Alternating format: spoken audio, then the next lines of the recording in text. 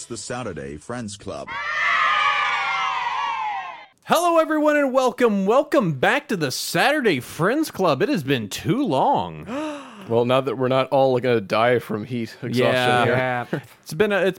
August has been a rough one, guys. Between some of the crew being out, Sabrina took a big. Let's start with everybody on the table. Hi, I'm Josh. Over here, Sabrina. You want to say hello? No. Okay. Sabrina doesn't want to be part of this show. She's already out. This is already wonderful. She just doesn't want to say. She just want to say hello. Yeah, over there's Eric. Hello. And Martin's here. Greetings, citizen. And we're back. Yes, August was a hard month for us, hence there were 2 episodes that were out. One, we just weren't able to reconvene because people were out, and the other one, it was 107. Yeah, and I don't know if people on the outside don't know this, but like Josh lives in a sort of like hell zone of an apartment, so... It can get very warm here. It was not a pleasant time, and I was not going to make people sit in this apartment melt. It was going to be. It went up to 110 degrees on Saturday. It was 110 degrees here in effing. Wait, I shouldn't tell people. Never mind. in the Bay, in the San Francisco in Bay. the Bay, the wonderful, which it never gets over 100 here. It's not supposed to. That's like something that happens in the valley. And no air conditioning. So and of course, yeah, because no one thinks, oh, we don't need air conditioning. We're in the Bay. We get nice, cool breezes. No one needs it. And then you die. Yeah, pretty much. It was a rough one. And then Mother Nature said, "Fuck you." Well, granted, Mother Nature's saying that a lot in many other places. So I certainly cannot. Yeah. I cannot be like, oh, it's so hot. This is awful. Just going like, oh, wow. Hot. Yeah. Sorry to everyone everywhere where Mother Nature is deciding just to be like, no.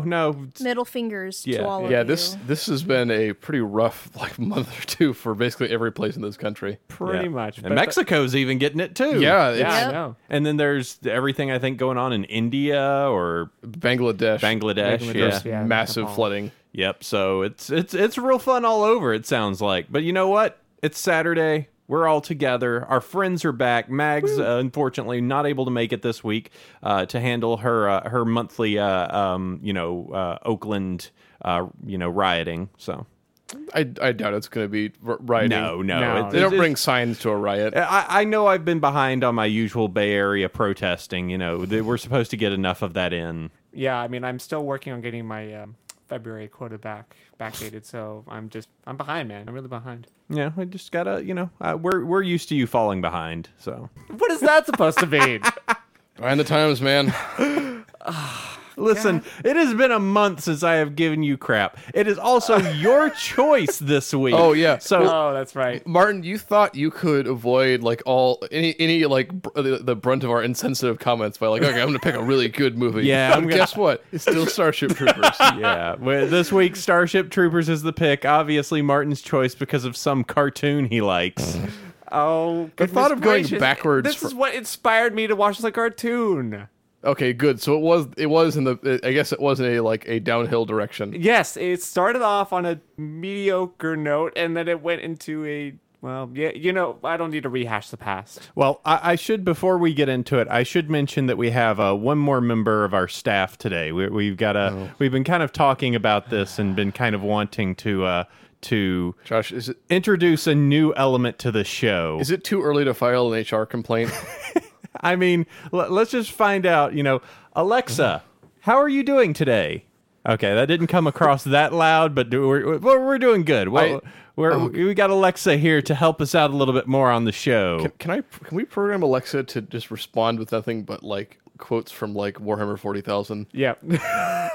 Blood for the blood god. All is dust. I mean, there's some things. Alexa, give us a joke.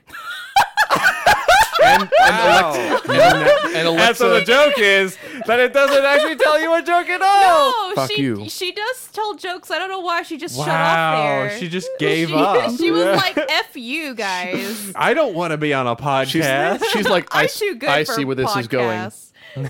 Even I don't want to be part of a podcast. Well, she has a use. We're going to make use of my robot friend Alexa. You're not the only person that has a robot friend named Alexa. Did we kill you? Alexa! Okay, you're good. Fine. This is very spooky. All right. Anyway, Martin, it is your choice. Yes. This week we are doing Starship Troopers. Yes. The Roland Emmerich. Is that right person? I believe so, yes. Yeah. Why were you looking at me? I don't actually. I don't know. I'm suddenly out of my element to this movie. It is a very odd movie. Okay, I watched it as a kid. No, it's ages back. I forget his name. Oh yeah. Why do we not know this? It feels like this should be things that we know as a podcast. Hey, Alexa, who made Starship Troopers? Oh, damn it. Oh, hold on. Alexa, who directed Starship Troopers? Verhoeven. Yes, she gets German very well. Yes. We need to get Alexa with like the umlaut. No, cancel Alexa.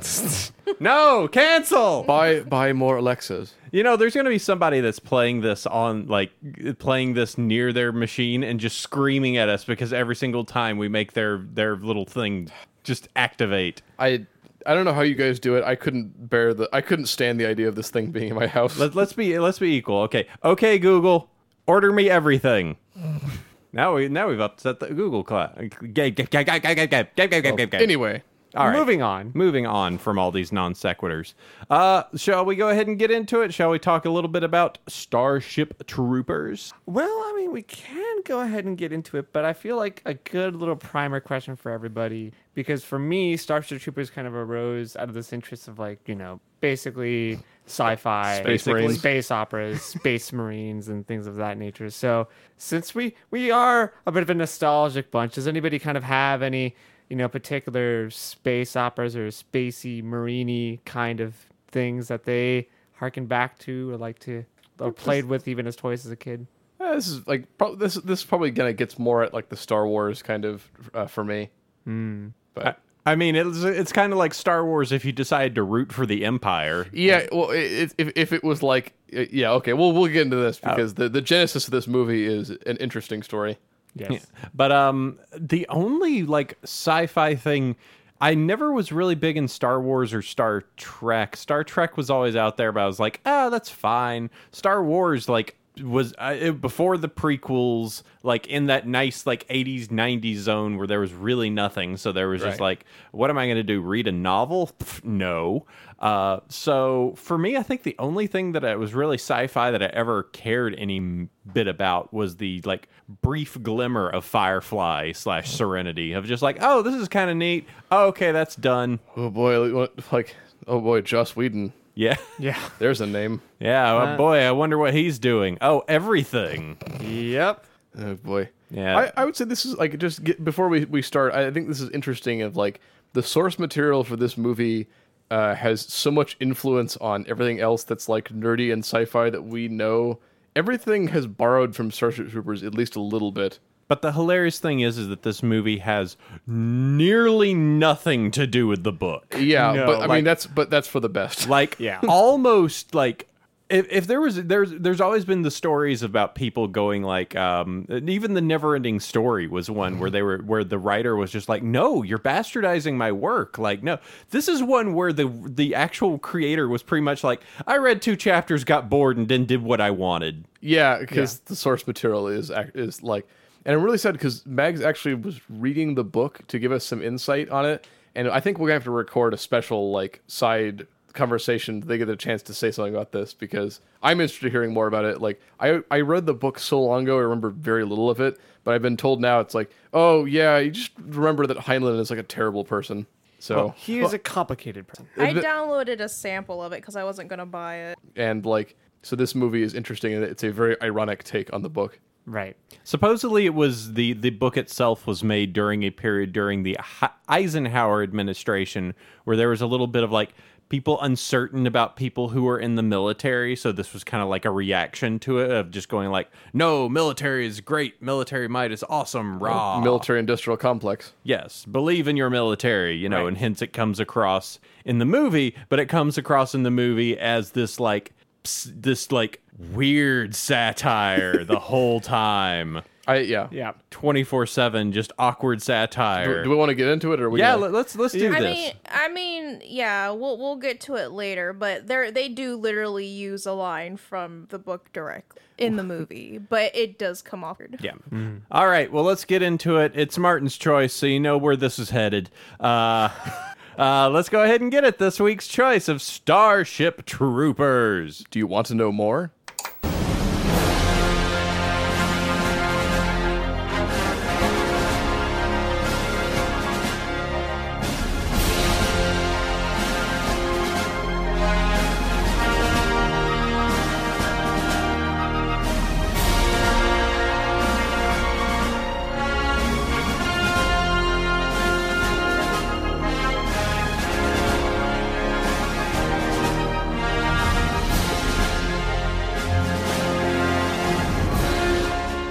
Well, I'm ready to enlist. All right, Alexa, tell me about the movie Starship Troopers. Starship Troopers is a 1997 action movie starring Casper Van Dien, Denise Richards, and Dinah Meyer. Humans in a fascist, militaristic future do battle with giant alien bugs in a fight for survival. Its runtime is 2 hours, 9 minutes. It has an IMDb rating of 7.2 out of 10 and is rated R. Thank you, Alexa. See, it's perfect. It's absolutely perfect. This is why we have robots here to help us. To help us podcast. This is the future. I'm What are you? What? He's in a really good mood today. I see. Are you happy? Because he's just trying to bring up the energy. Let's make sure that everybody knows. Earlier, one of Martin's choices was Starship Troopers, whatever fuddy-duddy 3D adventure. Rico's Roughnecks. Thank you Raz- for Roughnecks. Raz- He died for our sins. Razak's Roughnecks. Yes, Starship Troopers, Raise X Ross. Which brings up so many questions boy. because Razak is in the movie. Yes. Dies in the movie. Yep. Is in Razak's Roughnecks. I think those were and supposed then to be dies in before Razak's the Roughnecks. There are two different interpretations of the same source material and context, you see. I mean, come on. We have this thing, parallel universes. One where Razak is able to live all the way to the Earth campaign, and one where Razak dies heroically in Glendathu. I think this is like the Star Trek like dual timeline thing. Maybe they're related in a very tenuous way, but they're kind of the different, and And they have Dark Riker and Whatever. They're not even really that closely related because they were handled by different groups of people, obviously. So let's not worry about it. No. Yeah. I'm just making sure for continuity's sake that we know how this fits into the great Starship Troopers lexicon. I mean, we do have 5 other movies after this one. We don't talk about. I mean, there's the 5 other movies. I can pull it up here on IMDb. You could pull them up, but we're not talking I about. want to say I think the executive summary for this entire movie that we should talk about is just that, like, yes, if you have seen this movie or have just heard about it, like, it's a fun movie, and you'll watch it and you'll think like there's a lot of people watch it and like there's something weird and fucked up about this movie, but I can't quite put my finger on it, and it's like, yes, this is a satire. This is not meant to be taken straight, but like the director has said in interviews that like he's been continually shocked at the number of people who like didn't understand that this was a satire and was like, this movie is really weird and hammy. Well, no shit. Yes, that's why he's so confused. Like you can watch It's interviews. really obvious too. Like Well- he doesn't do subtle. It's very much. No, it's It's. I in your want to face. join. some people are very dumb though. I mean, God, there are kids that are just like, But not stomping but on not you, cockroaches, our for noble God's listeners. sake.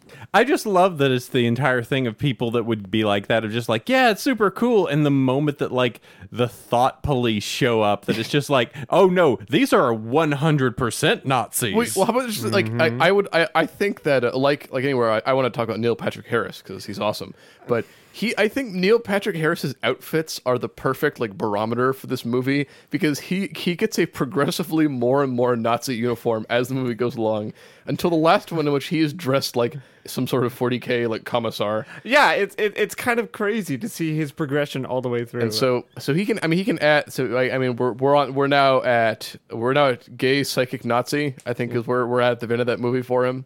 So, from whatever that show was where he was a kid doing a doctor to gay psychic Doogie Nazi. Howser. Doogie Howser to gay psychic Nazi to How I Met Your Mother. Yep. to smug one-liner guy on How I Met Your Mother. yeah, Well, and then to Dr. Horrible. Yeah. Yes. And then a series of unfortunates. My guess is you listeners on this if you're listening to this podcast, you probably know him mostly from Dr. Horrible. right.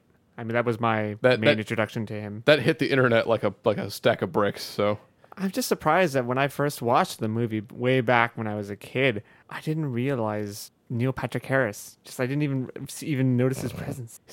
He's just always just a little bit smug and just kind of like, I'm just kind of doing this role. I'm saying my lines and I'll do this, but it's just me. I'm Neil Patrick Harris. Well, let's talk about some of the other people who were there. Did you notice the fake of Jake Busey? Yeah, I think I commented on this on a previous episode, but Gary Busey's son is in this movie. He looks exactly like what you'd imagine a younger. Oh, that's his son. Yes. Yeah. Oh, I thought it was like his brother or something. He looks almost exactly Yes, like his dad. He has Gary Busey's giant horse teeth, and his head is shaped like a can of soup.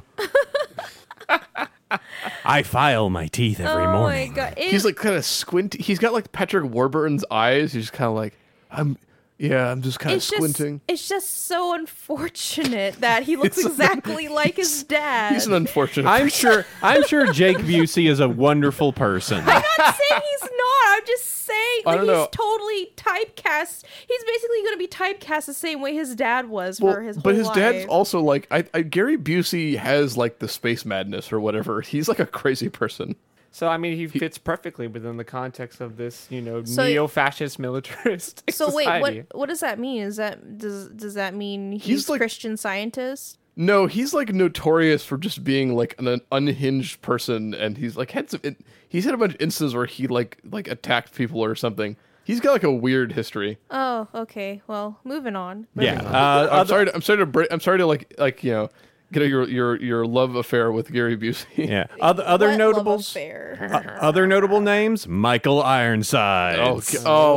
He's like Michael Ironside's like the world's the best straight man in any like kind of like satire movie ever. Just He's so good. If somebody could actually bite a bullet and shoot it back at you, it'd be that man. Next week. Or no, 2 weeks from now. Michael Ironside's like this is like his thing. It's like he will play like the most ramrod straight character in a like totally ridiculous movie.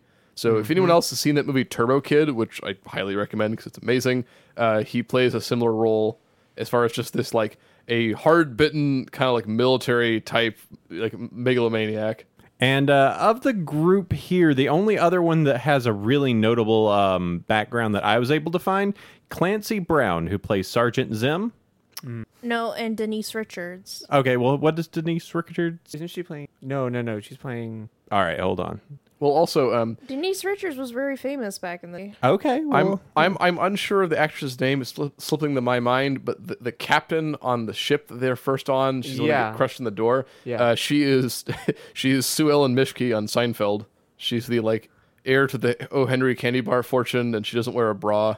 I don't understand everyone's obsession with Seinfeld. okay. Oh, we're watching it on this show. So Denise Richards, Starship Troopers, The World Is Not Enough, Wild Things, and Valentine. That's what her listing, her claim to fames were. And who did she play in Stars? That would be Lieutenant Carbon Ibanez. Ibanez. You have Dizzy Flores, that was Dina Meyer. Yep. And as said, Clancy Brown, Sergeant Zim, you may also know as Krusty the Krab from one SpongeBob SquarePants. SpongeBob Oh, wow, okay. SquarePants. Fancy that. So this movie has this is like your bevy of like 90s actors. This movie this movie.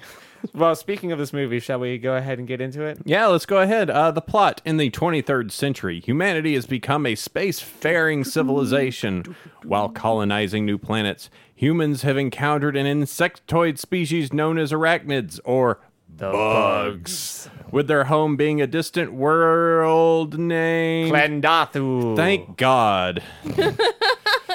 The bugs appear to be a little more than savage, unrelenting machines, though they are suggestions that they are provoked by the intrusions of humans into their habitats. The beginning of the movie is very much just this weird. Let's go ahead and talk the infos, the weird.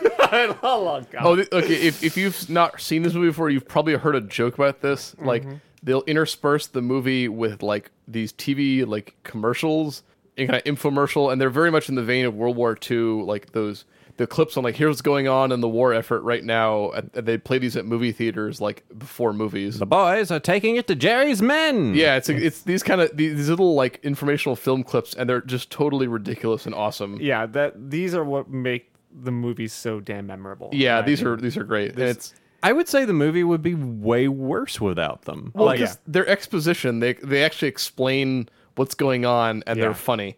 And I mean, not only that, they kind of richen out the whole tapestry of this militaristic society, right? Because then you kind of see the propaganda kind of playing through, Yeah. but it's like, so, I love the bit where like the little kids are just stomping on. oh, that's roaches. my favorite. And they're like, even kids at home are joining in, and the teacher's like, oh, and it's like cheering them on. And I was watching with a friend, and she was very concerned that like, oh, are those real Madagascar hissing cockroaches? there was one that was real, but I There think were- they were aiming for But the other I ones. had to go Yeah. look it up, and it was like the internet. It was like a database of like movies and how they treated animals, and it said specifically like, no, they had real cockroaches on set, but the only ones they stepped on were fake. Yeah.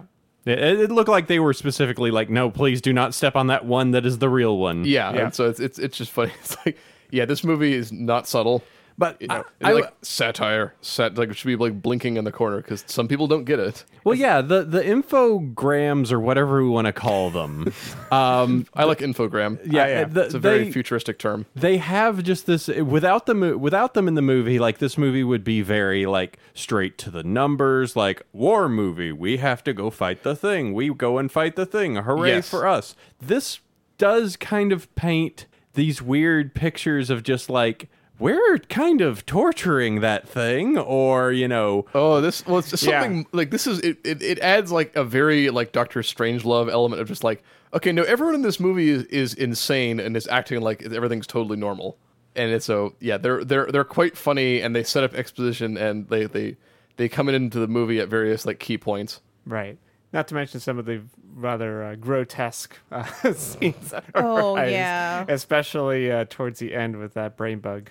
Ooh, boy. God, yeah. Well, the cow scenes Oh also my there at the God. beginning. Yeah, that was the stuff of nightmares for me as a kid. They have a big censor. They have a big cartoon like censor bar. Oh, yeah, on it. that's fucking great. Would you like to learn more?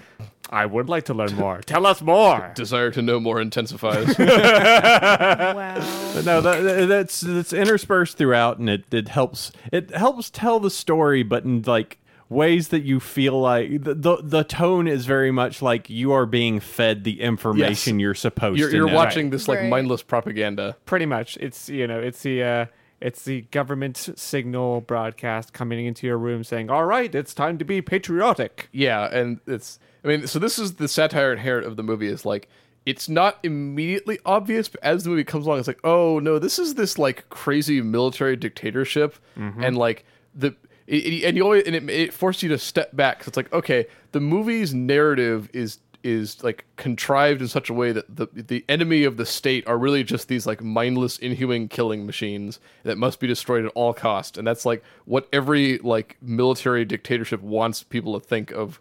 Who is the enemy of the state is, oh, like they're basically just a giant like evil insect that wants to eat you and your family. Right. And so this is and it is nice because it intersperses, like I said, like as you see more and more, like, oh, they're just wearing like the uniforms all look very like, oh, this is like very weird and kind of Third Reichy.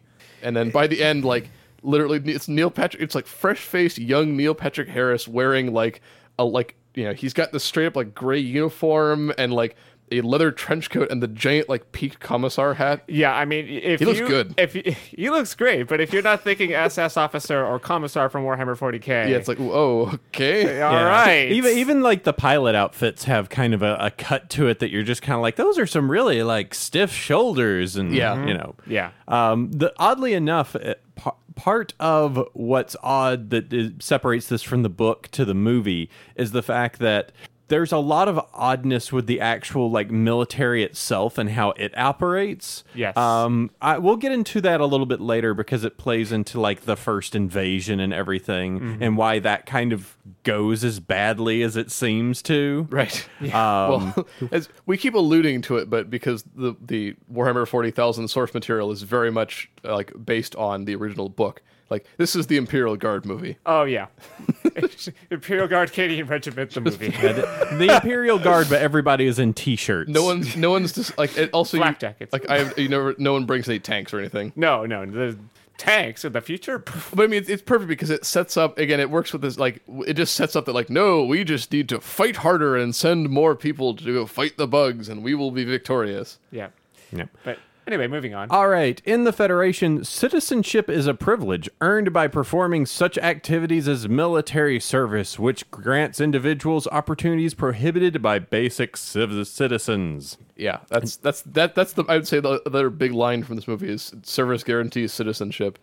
which is the other fascist like jerk off fantasy. Yeah, caste system built in of like, no, you have to serve or you're not important enough. That and the people who fight are these like are the like the Ubermensch above us. Yep. And it's I mean like I love Rico's parents in this movie because they're such like walking stereotypes and all on on purpose. Like his parents are the like the living embodiment of the like limp-wristed liberal like cartoon character. Oh my god! And it's like and he's like the alpha manly man who says, "No, you shut the fuck up, Dad, and I will go fight for our country and be." And then his parents are so taken with his patriotism that eventually they're like, "Oh, we love you now, son." But then he's going to come home, and they're just like, "Oh no, please go ahead and go home." And the moment that he wavers, tragedy strikes. Yes, exactly. So like, no, they are absolute cartoon characters, and I enjoy the performance because it's just like, oh, they play it really well in this movie. No, they do. I mean, the thing that I was thinking back to, quite frankly, was like the early years of the Vietnam War in the U.S. That was a kind of his parents are the kind of people who it was like, no, maybe we shouldn't invade Poland. Yeah, the college educator was like,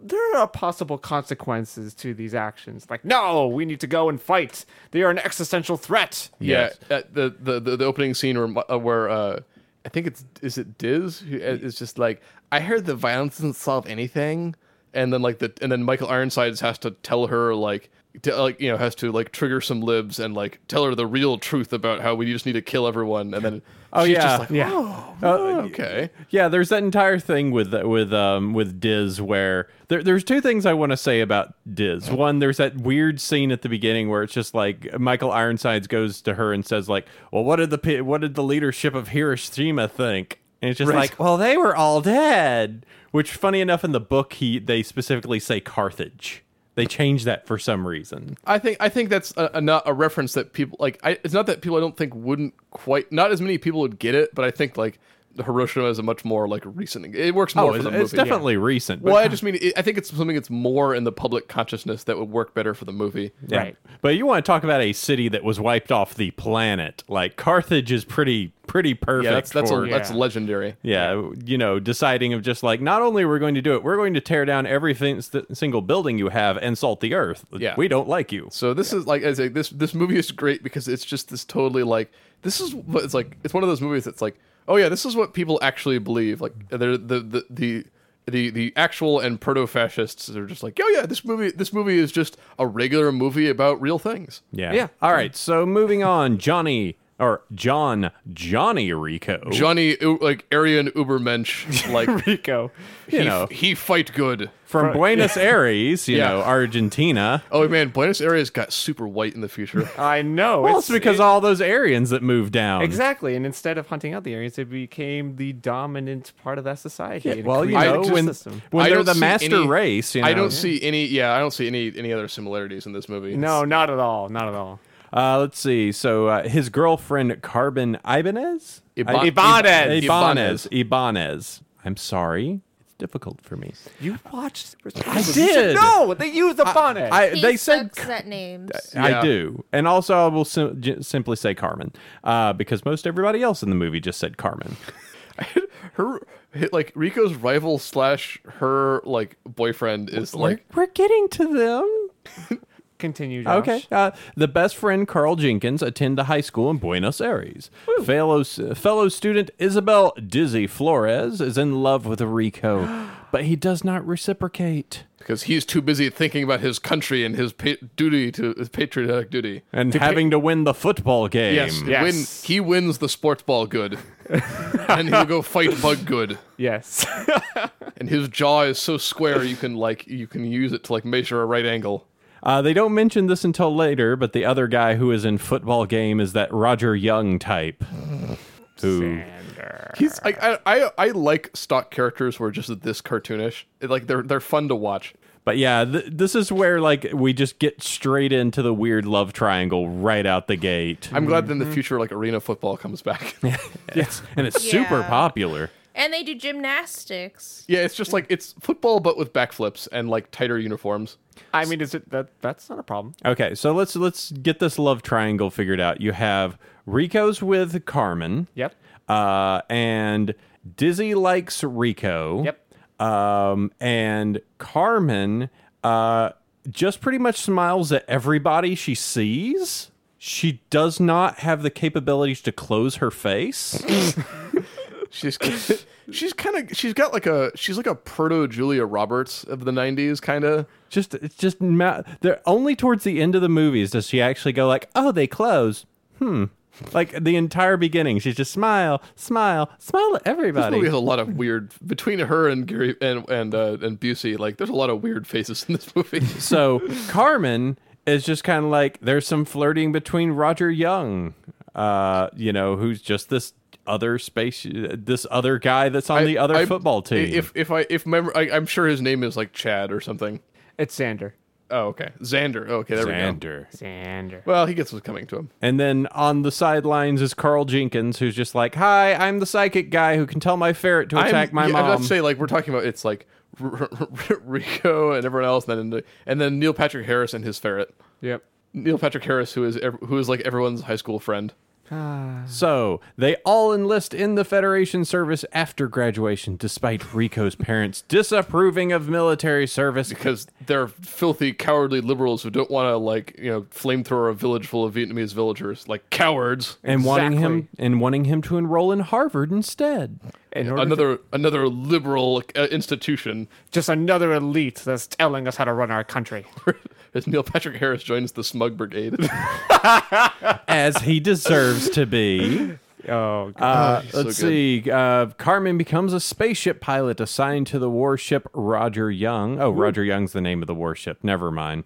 I'm horrible at this. Sorry. Start the podcast over. Do it again. Somebody's been screaming at this podcast for a while mentally gifted psychic Carl joins military intelligence. SS. Yeah.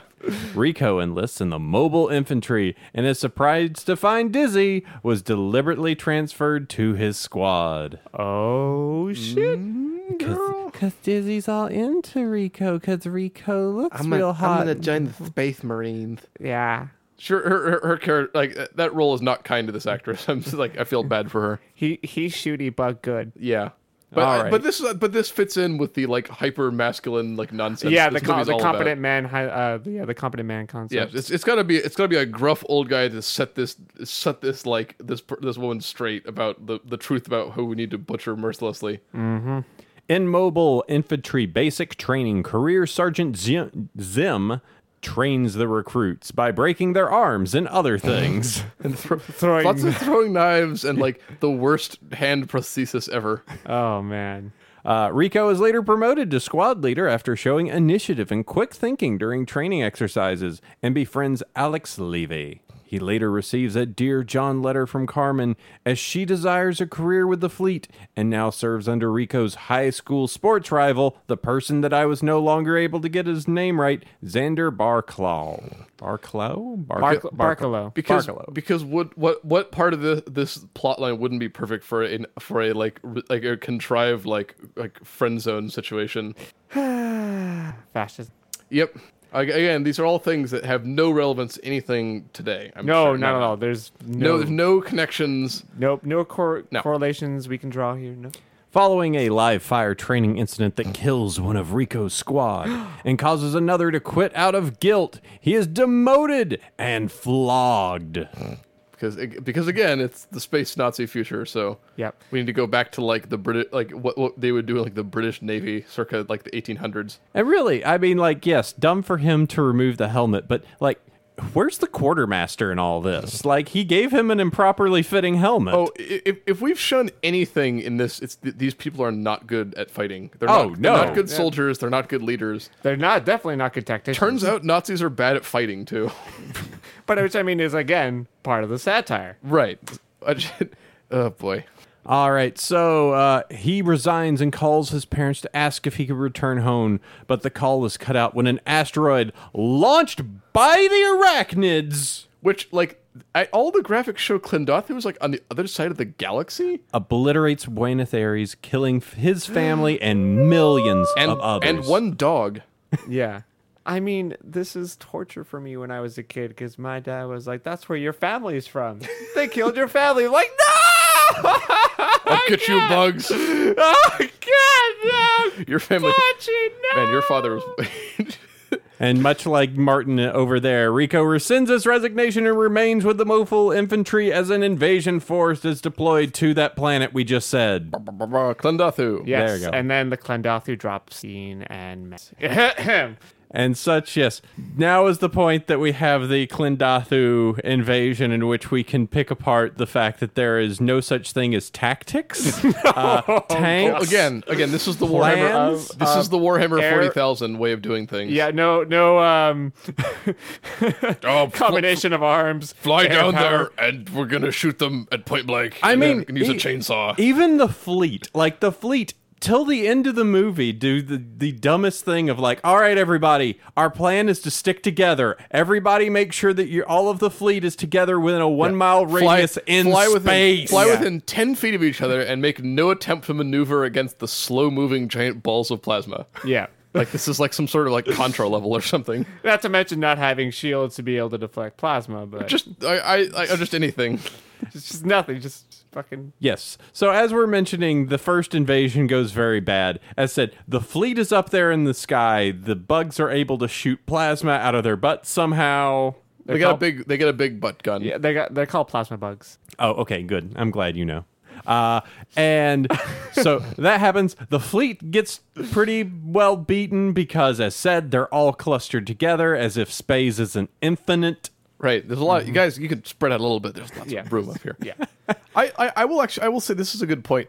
I actually think the special effects in this movie, like they I think they hold up reasonably well. Oh yeah. Yeah. Actually, It's not a bad looking movie. It has that 90s like it looks kind of like kind of like very Deep Space Nine, that era. Everything's just like a little glossy, but like the CGI for it like is like, oh, that looks fine. Yeah, They used a lot of practical effects too. Oh, they did? Yeah, a lot of the bugs were practical They were like for like the close-up shots. yeah. Yeah, Not like the big ones, obviously, but where you could see like millions of them. But like a lot of the close-up shots were using like actual. Yeah. They made actual bugs. Not to mention the interior of the ships too. The interior of the ships, and then, but I mean, like whenever they showed the space scenes, like it's actually other than everything is like very well lit. It's like, oh yeah, this looks pretty good. This looks like a high budget TV show now. Mm-hmm. Yeah, the only time it looked really weird happened to be like when stuff moved fast. Right. Like any point where somebody just got like skewered and carried off is just like, and that was a dummy.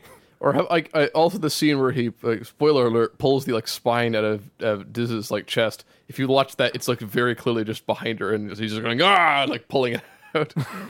All right, moving on. Anyway. But yes, due to overconfidence and lack of reconnaissance, the first strike on Clendathu is a total disaster with hundreds of thousands of casualties. Because as we mentioned, they just all right, answer me this. yeah.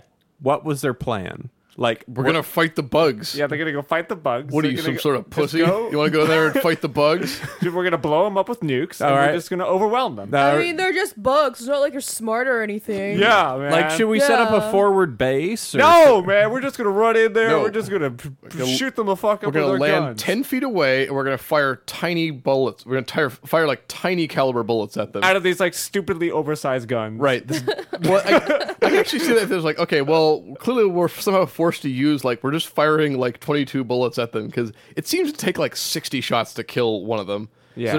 So they're like pumping bullets into these bugs, and they're like slowly. Well, you know what? A lot of these mobile infantrymen did not watch the infogram where they correctly demonstrated the technique to quickly and efficiently take down one of the warrior bugs. You know what? Like what it is? I think what I was thinking about it. It's the scenes where they show like the council like well, we're gonna fight the bugs, and one councilman gets fired for like the drop site massacre, and they replace her. Like all of those shots looked like a cinematic from like a Red Alert game. Yeah. Yeah. I'm So- for that. Yeah, that's cool. Yeah, I was like, I'm in, I'm good. All of a sudden, just Stalin shows up, and sweet. just Einstein's in the back trying to make a time machine. You know, in Red Alert 3, Tim Curry is one of the Soviet commanders. Absolutely, I've watched every single one of those scenes. So good. Oh, Tim Curry. God bless him. All right, so Rico is severely wounded in the leg and mistakenly classified killed in action, causing Carmen to believe he is dead. Rico recovers along with Ace and Dizzy, and they're reassigned to the Roughnecks, an elite unit commanded by Lieutenant, Michael Ironsides. Razak.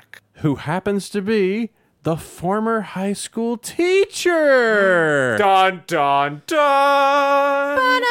And he rules with an iron fist. Literally. He has a power fist in this one. Yeah. Pretty much. He is essentially a 40K commissar. Yeah. So this is he's got again Michael Ironsides is just like killing it on all fronts in this movie because he has the capability of he plays everything so straight. It's great. I love him in this movie. Yeah, everybody is just nothing to him. Yeah. Just in the best way. Let's see. Rico is promoted to corporal after destroying a tanker bug and impressing Razak. By doing a Luke Skywalker and like AT-AT kind of thing. Well, Yeah. also because they lost theirs because half her arm got burnt. Yeah, so that's enough reason to get rid of somebody. Yeah. That puts a damper on your fighting ability. A little bit. yeah. Who knows how long it takes for them to make one of those mechanical arms so they can get back to business anyway. Also, why did Razak have a mechanical arm, but the guy at the station beforehand didn't have an arm or either of his legs? No, Because he had look- a metal arm. It was just his legs that weren't metal. I think the leg would be military easier. necessity. He was not a frontline trooper. We Yeah, have we to prioritize prosthetics for the people who are fighting the bugs. Yeah, he just needed both We'll go hands with so he that. could type on a keyboard. 'Cause Exactly. he was an off. Can I still get legs? No, you type. You're now a receptionist. Oh, no. At least you got two hands again, I guess. At least I can keep myself company. Silver lining. After receiving some free advice from Razak, he finally reciprocates Dizzy's love for him. And they But this was after what's her face broke up with him. Yes, Yeah. this is long after, as we mentioned, that his previous love decides to go like, nah, I'm cool. I'm gonna be in space with this other guy. Signing out, Carmen. Bye. Who was nowhere near as good looking as Rico. he's but got whatever. he's got kind of a weird look. He's like I think you know what? I think it's because the stupid hairstyle they gave him. It was so stupid. You know what? He's got Buscemi hair, and not Buscemi hair. He's got Dumb and Dumber hair. he's got Busey hair. He's the one they with should have Busey hair. consulted the Busey on set. Like, no, you shouldn't do that. Also, my head is a broom. But yeah, I don't know. I think that hairdo like totally ruined whatever they were trying to go for because I was just like, he looks disgusting. Like he looks freaky. Like I shouldn't get near him because he's some sort of weird pervert kind of look. Do you like bugs? Oh, well, speaking of perverts, we haven't even mentioned the most important part of the movie that we've missed so far. Oh God, who God, cares? The necessary naked shower scene. There It's just boobies and butts. there are tits, but there's like not much else. Like Yeah. Yeah, it's just boobs and butts. There's not boobs and butts are nothing. you've spoken on this podcast before of like there's not enough dicks in movies. There isn't unless you watch like UK movies. UK movies are much more frequent with the dicks, but they don't even try to make them look attractive. Like if you've seen 28 Days Later, you totally see the scene where he's buff and he's like hairy down there. You can't really see anything because it's so hairy. That's Cillian Murphy, right? I don't know. Yeah, or like Life of Brian, Yeah. the classic. Just like here's my wiener. I haven't seen Life of Brian. Oh, really? That's on the list. But there's Oh. the full Monty. And what's the Magic Mike? Right. Magic Mike didn't penises. Oh, didn't? Oh, And it's okay. also not British. I'm so I wrong. wish they did. I would say thank you very much to Magic Mike if they showed penises. Because there are a few guys on there that I love. Like, Just woo! Yeah, there's a few people on there she really likes. Josh like, Well, not you're right. You know what? It doesn't help that one of the guys on there plays Alcide the werewolf in True Blood, the series, and he is hot. And Hot wolf. then there's also Patrick McConaughey. Matthew McConaughey. Yeah, Matthew McConaughey. Oh, all right. He looks 'cause- really good in Hey, that movie because you watch too. like Dallas Buyers Club or like True Detective, like man, he is hot. I haven't seen No, those. he looks like a mess in those. I know you've mentioned it. Uh, Anyways, we're not talking about Magic if- Mike. So just like anything else, there's just some tits in it. You know, Yep. it's Yeah. there. In the future, Boobies, whatever. In the future, they're like way more cool about like co-ed showers. I guess. Military efficiency. I guess. Yeah, that happens. yeah. And as mentioned, the second scene where we see some boobies. I was more all I could think about in that shot was just like they're just gonna like fuck on like one of those egg crate like mattress pads like. Ugh. Apparently, that's what they use. Like, even in her coffin, they use that stupid egg crate shit. I have an egg crate foam pad on my bed, but like sheets go over it, and like every time I Right. try to lay on it, it's like ooh, it's kind of like it's just like yeah. I don't know. Yeah, that was weird. And then at second thought, I was like, why does she need an egg crate mattress for? She's dead. Also, why is there a space violin? Because Busey has a regular violin in his bunk, and then like they open up the comical chest of like what will really get our troops fired up, like space ball, space violin, and beer. Well, a space violin was an electric violin. Yeah. Oh, is that a real thing? Yeah, electric Yeah. violin's Oh. a real thing. You don't know Vanessa May? Well, I didn't. She was the first person that really got famous for using electric violin. I knew electric violins were a thing, but I didn't think I just assumed it was a regular violin with pickups on it. It's like that one is like it's like made out of that yellow like neon plexiglass. They make it out. They Oh. do weird shit with electric violins because it's electric. They just do whatever. We can do whatever we want because it's electric. Who gives a fuck what it looks I just like? didn't even think about that. I was like, why is there a space Yeah, violin no. in this Look movie? up electric violins later. They look fucking. They do some weird shit with that stuff. Because Vanessa May had some weird looking. That's a nice character choice for Gary Busey's son. Just like You know, we had to add something, kind of charming about him because he doesn't look charming and he doesn't act charming. He's like the opposite of charming. he looks like he constantly looks like a horse doing like the Flemin reflex. Just like But he plays the violin. Oh, what a nice guy. I would definitely watch a horse if it could play the violin. He's inspiring morale for the troops. If it's just like All right, well, moving on. It's now time for us to move on to P. Planet P. So after Dizzy and Rico reciprocate, Do number one, not number two here. Procreate for the greater good of the state. the Roughnecks respond to a distress call from Planet P, where they move to an outpost that was devastated by the bugs.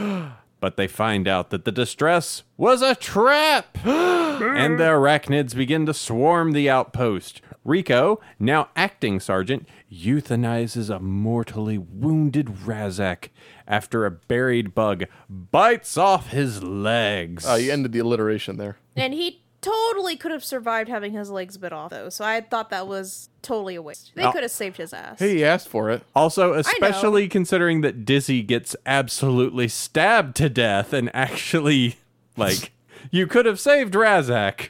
But Dizzy's like, no, she's dead. She's already dead. Just shoot her. Get it over But with. they banged, okay? So you're saying if he banged Razak, he would have brought him along too? I mean, I mean, if we're going along this line of logic. That would be very like Greek. That would be very like Greek Spartan kind of like. No, my older gay lover.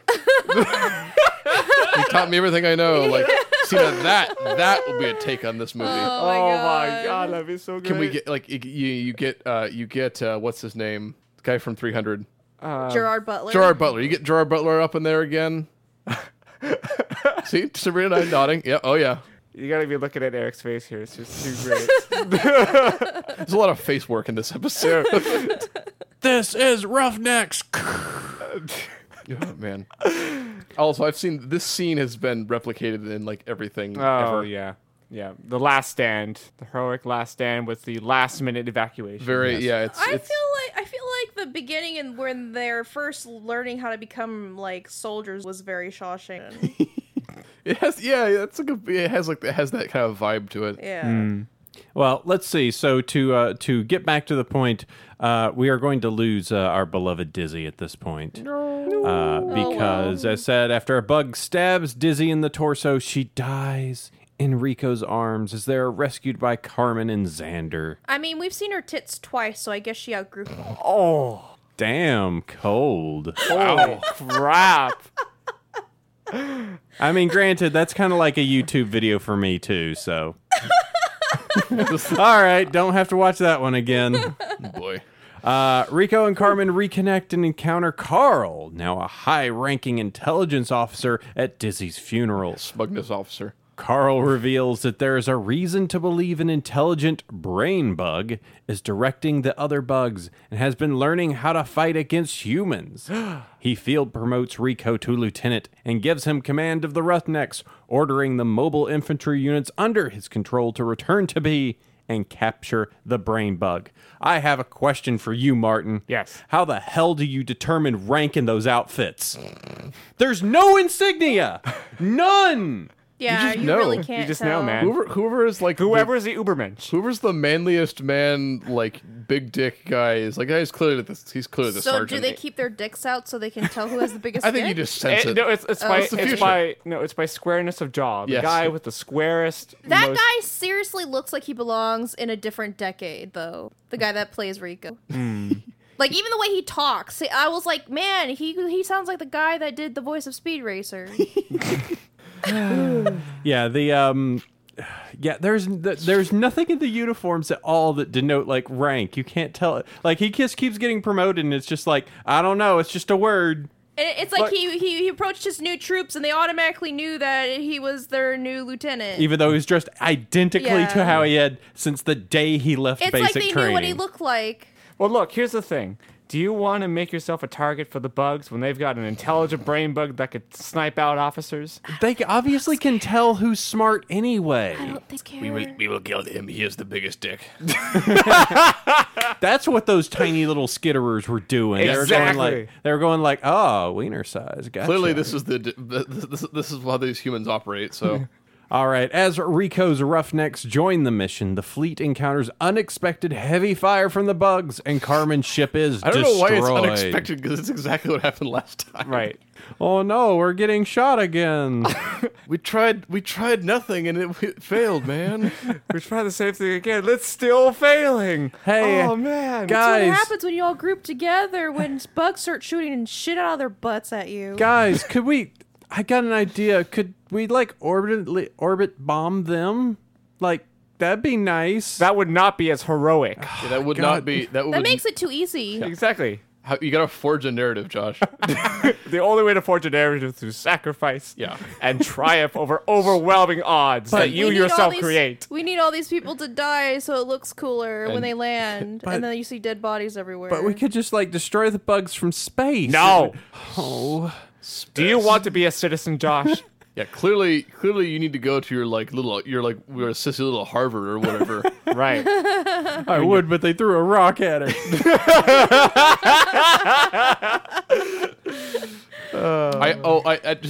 This is from way back in the movie, but their instructor in like bug anatomy class, for a hot second I thought that was Kate Mulgrew, and I was like, yeah. But it was someone else. You know what? They never explained how the bugs threw the asteroids, considering the asteroids were in a different area from the planet they were on. I think they very briefly show it, but I think what they do is the bugs fly onto the asteroid and then they like eject plasma, and it's like a kinetic weapon. So they basically just attach themselves like an engine to the asteroid and then just like steer it in the off in the direction of Earth. Yep. So are How they do just they know where the direction of Earth is, though, when Brain they have bug. no... Brain bug. But they don't have Brain anything... bug. But they don't have the equipment to guess where it's at. Brain bug. Even with they have and it's through like several solar systems. Brain bug. How are they like launching it through space, knowing where Earth is going to across be? the entire galaxy. Brain bug. Yeah. And also think about it. Space an vagina. asteroid doesn't have special space traveling capabilities, so it would take it millions of years to even reach Earth. But they show that scene when the ship they're on, like the asteroid comes out of nowhere. It appears it like warps into space. So I think they're somehow able to like they can like jump through space Bug warp. because the asteroid just comes out of nowhere, and they show So like you're a saying graphic. the plasma bugs that they use to propel it also have warp capabilities? Yeah, they have some sort of like jump drive thing. Look, they have these things called transport bugs, right? And then so They don't explain any of this. Can we- in the If you movie. had watched the entire series of Starship Troopers Chronicles, you would know. Like a javelin here, I can just throw at Martin here.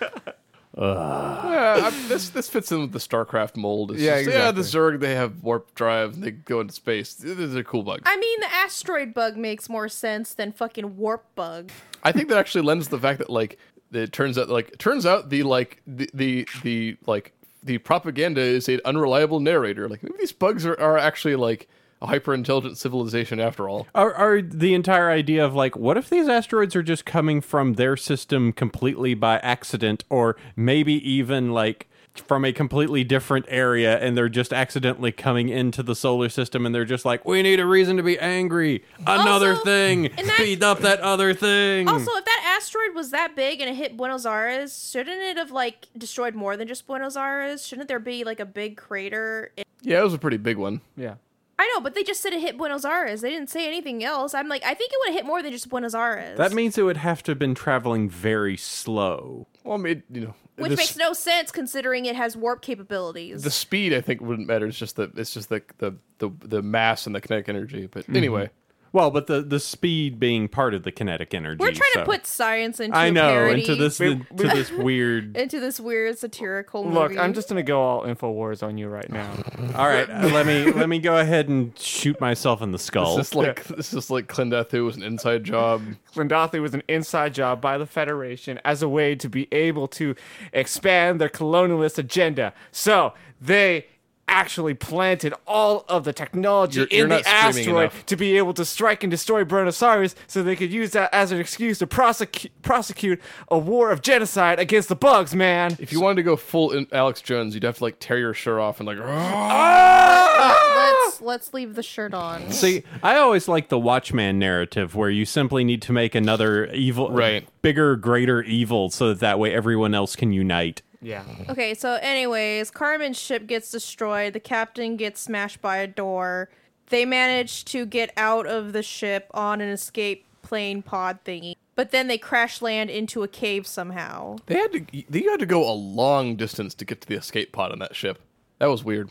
Yep. Carmen and Xander are then surrounded by bugs, including the brain bug, which uses its proboscis to pierce Xander's skull and eat his brain. And apparently his seats got shrunk. And therefore shrunken, extract vital intelligence on human plans and activities. assuming he had any vital information inside that brain. He now knows how to pilot a ship. Well, he was like an officer, so I assume he knows like fleet tactics and other stuff. Communication protocols. Huh, so it seems I understand that they just position all of their fleet in one single spot of space. Weird. Except we already knew that. I hope the brain bug was trying to tell Carmen like, girl, I did you a favor.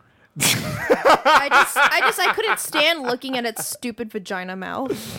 Oh, yeah. That was so gross. As it is about to do the same to Carmen, she cuts off the proboscis with a knife Xander had given to her. Which is kind of surprising that none of the bugs were paying attention close enough to you. Hey. Well, she kind of hid it when he gave it to her. She kind of like hid it under her like this. Still, I mean, notice they're paying Yeah, not so smart now, are you, bug? Who knows how they view things? Maybe they do it by heat signature. I don't know. They never did the eye of the predator thing for this movie. This is what the predator sees. But this is definitely the part of the movie designers could have fun. Let's just make like the weirdest, grossest aliens we can. Yeah. At this point, Rico arrives and threatens the bugs with a small nuclear bomb, which the brain bug recognizes. Because it's smart. No, Yeah, because it absorbed Xander's brain, so now it actually has the mental reference for Like, oh god, that's a nuke, that's bad. See? Science! I was being sarcastic. They are able to leave when the brain bug makes its escape. Arachnids pursue them, and Watkins, a character that has not been mentioned in this Wikipedia article until now, mortally wounded, sacrifices himself by detonating the bomb so he can kill the pursuers and let the others escape. Well, I mean, he was the black guy, right? Yeah, it was Well, a heroic black there guy you go. sacrifice. Yeah. This is a 90s movie. Your one black person in this movie killed. The only movie, especially the only horror movie I've ever seen in which, like, the black character doesn't die and, in fact, gets out the most, like, off is Event Horizon. Yeah, yeah. Oh, and the one with LL Cool J. Not LL Cool J. Ice-T? Ice Cube? One of the shark as ice? ones. One of the Oh. shark ones, the last guy is standing is the black guy. Oh, okay. Oh. I forget which one. There's so many. Wait, The Deep Blue sharks. Sea? I think so. It was one of those. That's LL Cool J. Okay, LL Cool J. Him and his bird. So, after returning to the surface, something very fun happened completely off screen. They captured Captured the the brain bug! And, like, Da, da, da, da, da, da, da, da, da, da, da, da, da, da. and Neil Patrick Harris comes out and he's just like swagging in his like his like SS uniform. He puts his hand to the slimy brain bug that looks like a vagina. And then he realizes it's scared. They're afraid! They're afraid of us! Woo, woo, woo, woo! USA, USA, USA. USA. Take that, terrorists!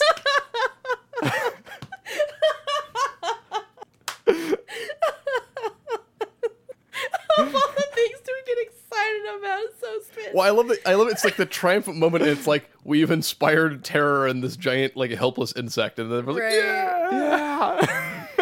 yeah. So Neil Patrick Harris reveals that he has the ability to psychically, like, command people now. Oh yeah. Yep. Well, he was able to communicate with Carmen. Wink, wink, nudge, nudge.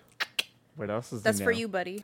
Hey. For you, buddy. And finally, the movie ends with a propaganda clip showing Carmen, now a captain of her own command, Ace and Rico as model servicemen, and encouraging viewers to enlist in the Federation's armed forces now. And then they shoved something up the vagina mouth, big bug, and they censored it. This giant, like, comical, like, surgical implement with like a million, like, spikes and spinning teeth on and it. he looks like the brain bug looks like sick and deathly. Yep.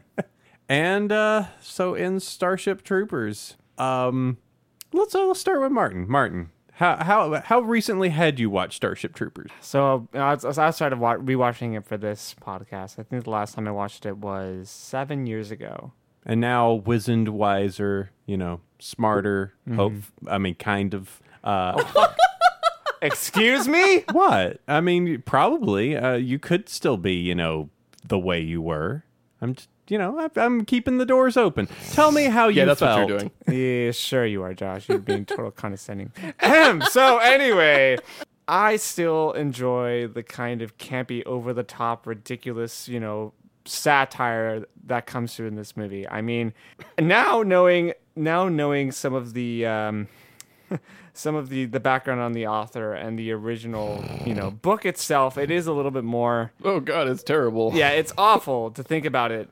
And to really see what this director has been able to do with that original source material and make it into Starship Troopers is just, I mean, it's crazy. It's actiony. It has bugs and genocide and nukes and spaceships getting blown out and horrible military tactics and bombastic Blood music, and gore and and just. I mean, it is very much fashioned in the light of a terrible post World War II war movie. Yeah. And I mean, there's just something that appeals to me about that kind of cinematic experience. I don't know what it is. It's kind of like a guilty pleasure. Starship Troopers really is a guilty pleasure for me. It's kind of like to live in it's kind of like a little bit of like the, fascistic power trip fantasy that you get and, delving into the world of the Federation. That kind of military Yeah. milieu, I guess. Exactly. And so it's not, and there is a lot that we can take from it now and kind of look in the way our own society in the U.S. has kind of developed its own military-industrial complex and the way in which we glorify that through film, popular culture and all that. Yeah. But it's just great to kind of look at this film and see it just in your fucking face. Just like neon sign of Nazis, Nazis, Nazis. This is bad. Who are you rooting for? The good guys? Big neon sign. Who's the good guys? It just reminds me of that one skit of the God, what was it? That Mitchell and Webb look. Yeah, the Mitchell and Webb Are one. we Yeah, the baddies? it's pretty much that. Have you looked Except at it's a our whole uni- movie. yeah. Have you looked at our uniforms? Like they've got skulls on them. Yeah, that's actually the first sketch on that show. That's Mitchell and Baddies. So Well, it's like those skulls are fun. Think of some the other people do skulls. Pirates do skulls. like pirates may be fun, but they're still the baddies. so pretty much a movie all about humans in a spacefaring society as baddies killing bugs. Yeah, it's a nice it's a very it's a pretty simple satire in general, and just but it is an odd movie in that it's an odd movie. Like this is it's both it's too cheesy and just gory to be like a real serious satire. Mm-hmm. It's not like Doctor Strangelove. No, it's not. It doesn't have the same gravitas as Doctor Strangelove. Right, and so but at the same time, we figured out that people who are watching this on just an absolute base level also don't get the satire. So I kind of understand why this movie is in a weird place. But I think it's a kind of unique. It's a unique product all to its own. Yeah, All right, Sabrina. I liked it. they are cool. That's what a liberal would say. So yeah, you're pro bug. Pro bug. Oh boy, the middle fingers are being exchanged. Again, a lot of visual jokes today. We're a very visual group. Yeah. I like the bugs, and the guy that played Rico was really good looking, old fashioned. I can't hate that chin. It's hard to hate that chin. It is impressive. It's a very impressive It's just chin. it's right there. It's its own character. I have a weakness. Its own critics. I have a weakness for a man with a nice strong chin. Let's check on Josh. Oh wait, no. And big noses. He does have a big. How you doing over there, Josh? I've got a large nose. I'm at least part of what she wants. Yeah, you've got like almost Romanesque. Yeah, he kind of has an old fashioned face too. I kind of see It's you just as got a bit one of of those faces, I one suppose. of like a Roman nobleman, really. He's not. Thank you. He doesn't have enough of a schnoz. That's true. It's like he's like a junior good sized nobleman. nose. It's. I think it's well proportioned. It's good, but it's not obnoxiously big. Like it's not Cyrano. Yeah. Like Cyrano's a bit much. You don't have to approach at an angle for a kiss. Just Yeah, I mean, I like my face is smaller than his, so my nose kind of goes under his nose anyways when we kiss. So Perfect. It works. All right, great. And things you didn't know. nose chat. Things you didn't want to know, Or maybe, but now you know. do you want to know more? Yes. So You silly fillies. All right. Well, I think beyond that, I forgot about all the Nazi imagery. Again, if you're a kid watching this, you almost certainly will not think about that. It might be kind of that's kind of weird. Why do they all look like the Empire in Star Wars? And then later you're watching, you're like, oh, they did a thing there. Yeah, it's definitely picking it up the second time of going oh, right. I remembered the weird tone, but I didn't remember that particular type of imagery. I'd forgotten Neil Patrick Harris and his giant commissar hat. Oh, that's awesome.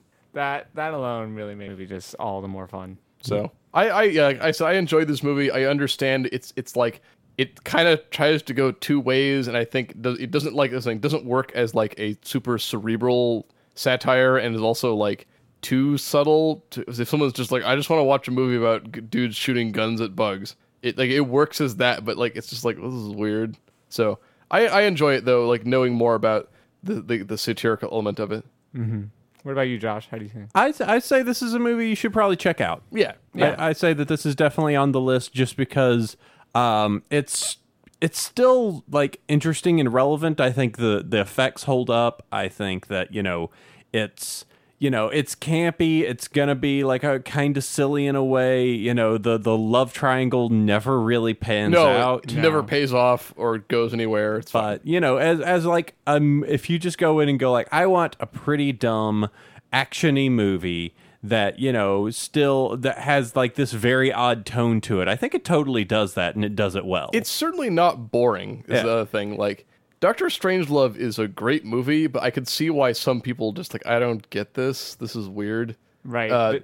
This movie, I think, like keeps going at a pretty good pace. Yeah, it's rolls along from scene to scene. You kind of get to see some character growth, and I mean, the action scenes themselves there's a good payoff with most of them. Oh, I also like just fun fact: the scene at the beginning, like their high school, and like where they go to get like the recruiting center and stuff. That's the LA Convention Center. Someone pointed that to me. It was like, Wow. oh, that's the LA Convention Center. That's fucking hilarious. The Yeah. more you know. Oh, that's one of the things, like watching The Walking Dead. I love the fact of just like the CDC in that is just like a art center in Marietta, Georgia.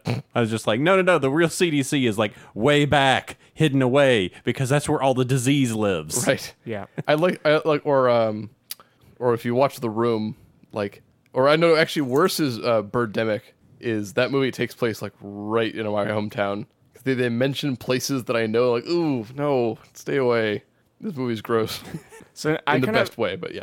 I kind of have to think now or imagine that when they were filming the movie at the LA Convention Center, you just see all of these kids walking around. Just all these weird Aryan kids just hanging out. Exactly. A lot of like clean-faced white people here. What's going on here? Yeah. Why are they all dressed like Nazi? And nowadays, that happens all the time. Oh, All right. yeah. I feel like there's some need to do this, Martin. What happens in the other movies? Just break it down real quick. Yeah, just like what's going on in this whole Starship Troopers Does Rico verse? become a bug?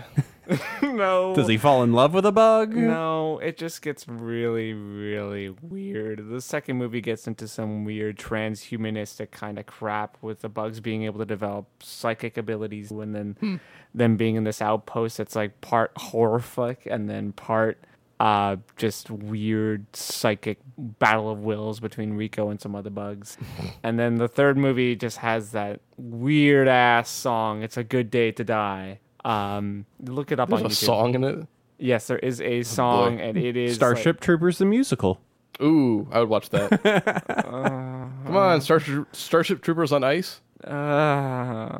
Michael Ironsides. Oh, he would totally be in it himself. That's the thing. He's the hero that we all need. Razek is the best. Michael Ironsides. Would you like to know more?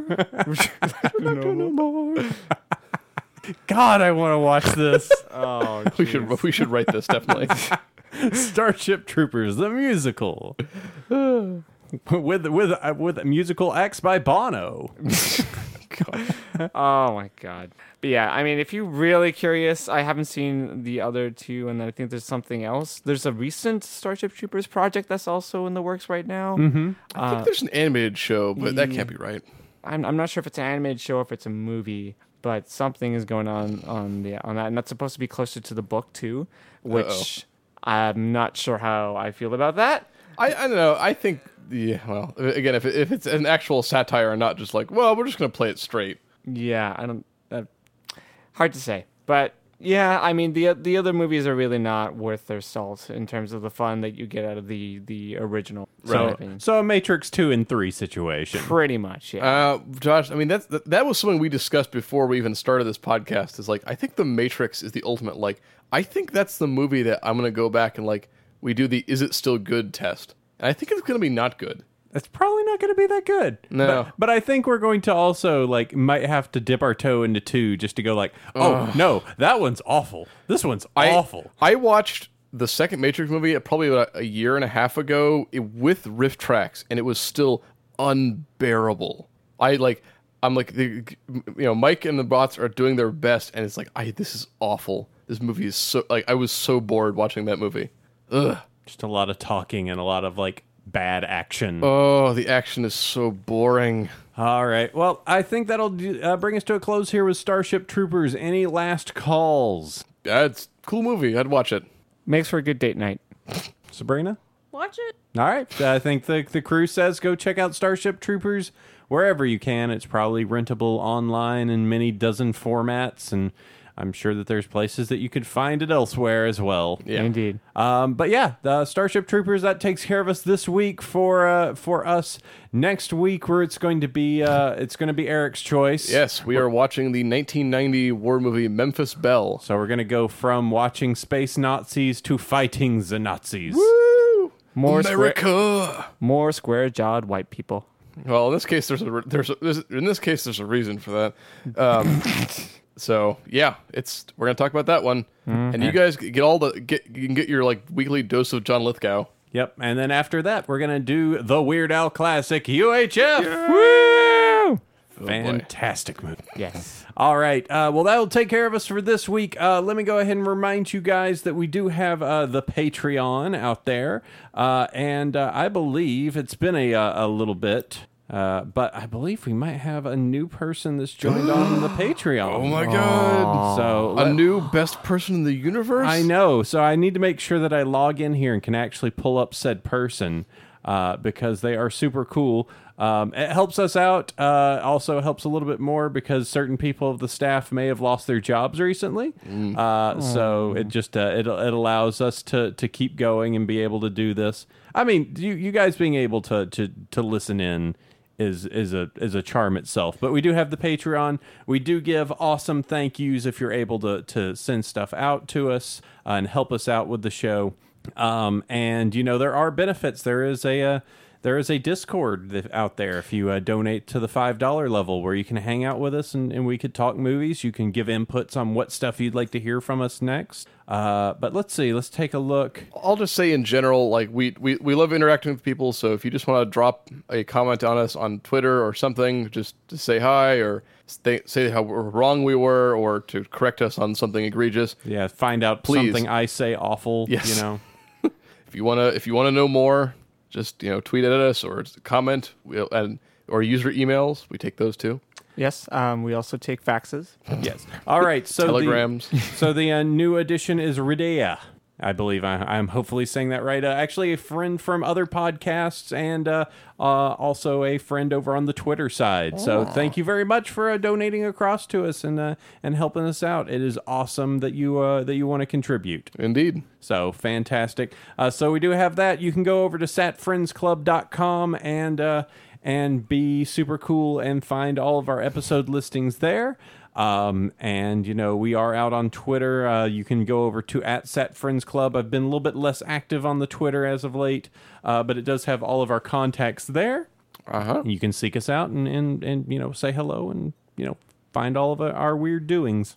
Yes. And with that takes care of us for this week. Saturday Friends Club is closing its doors for 1 week, and then we're going to reconvene next week. That's how it works. Everyone out of the clubhouse. Get out. But yes, next week we will be doing Memphis Belle, traveling the skies above Europe. Yep. Mm-hmm. All right. That takes care of us. From myself and from everyone here, thank you very, very much for listening. It is fantastic that you give us an hour plus every week. And till then, sleep well, everyone. And remember, service guarantees citizenship.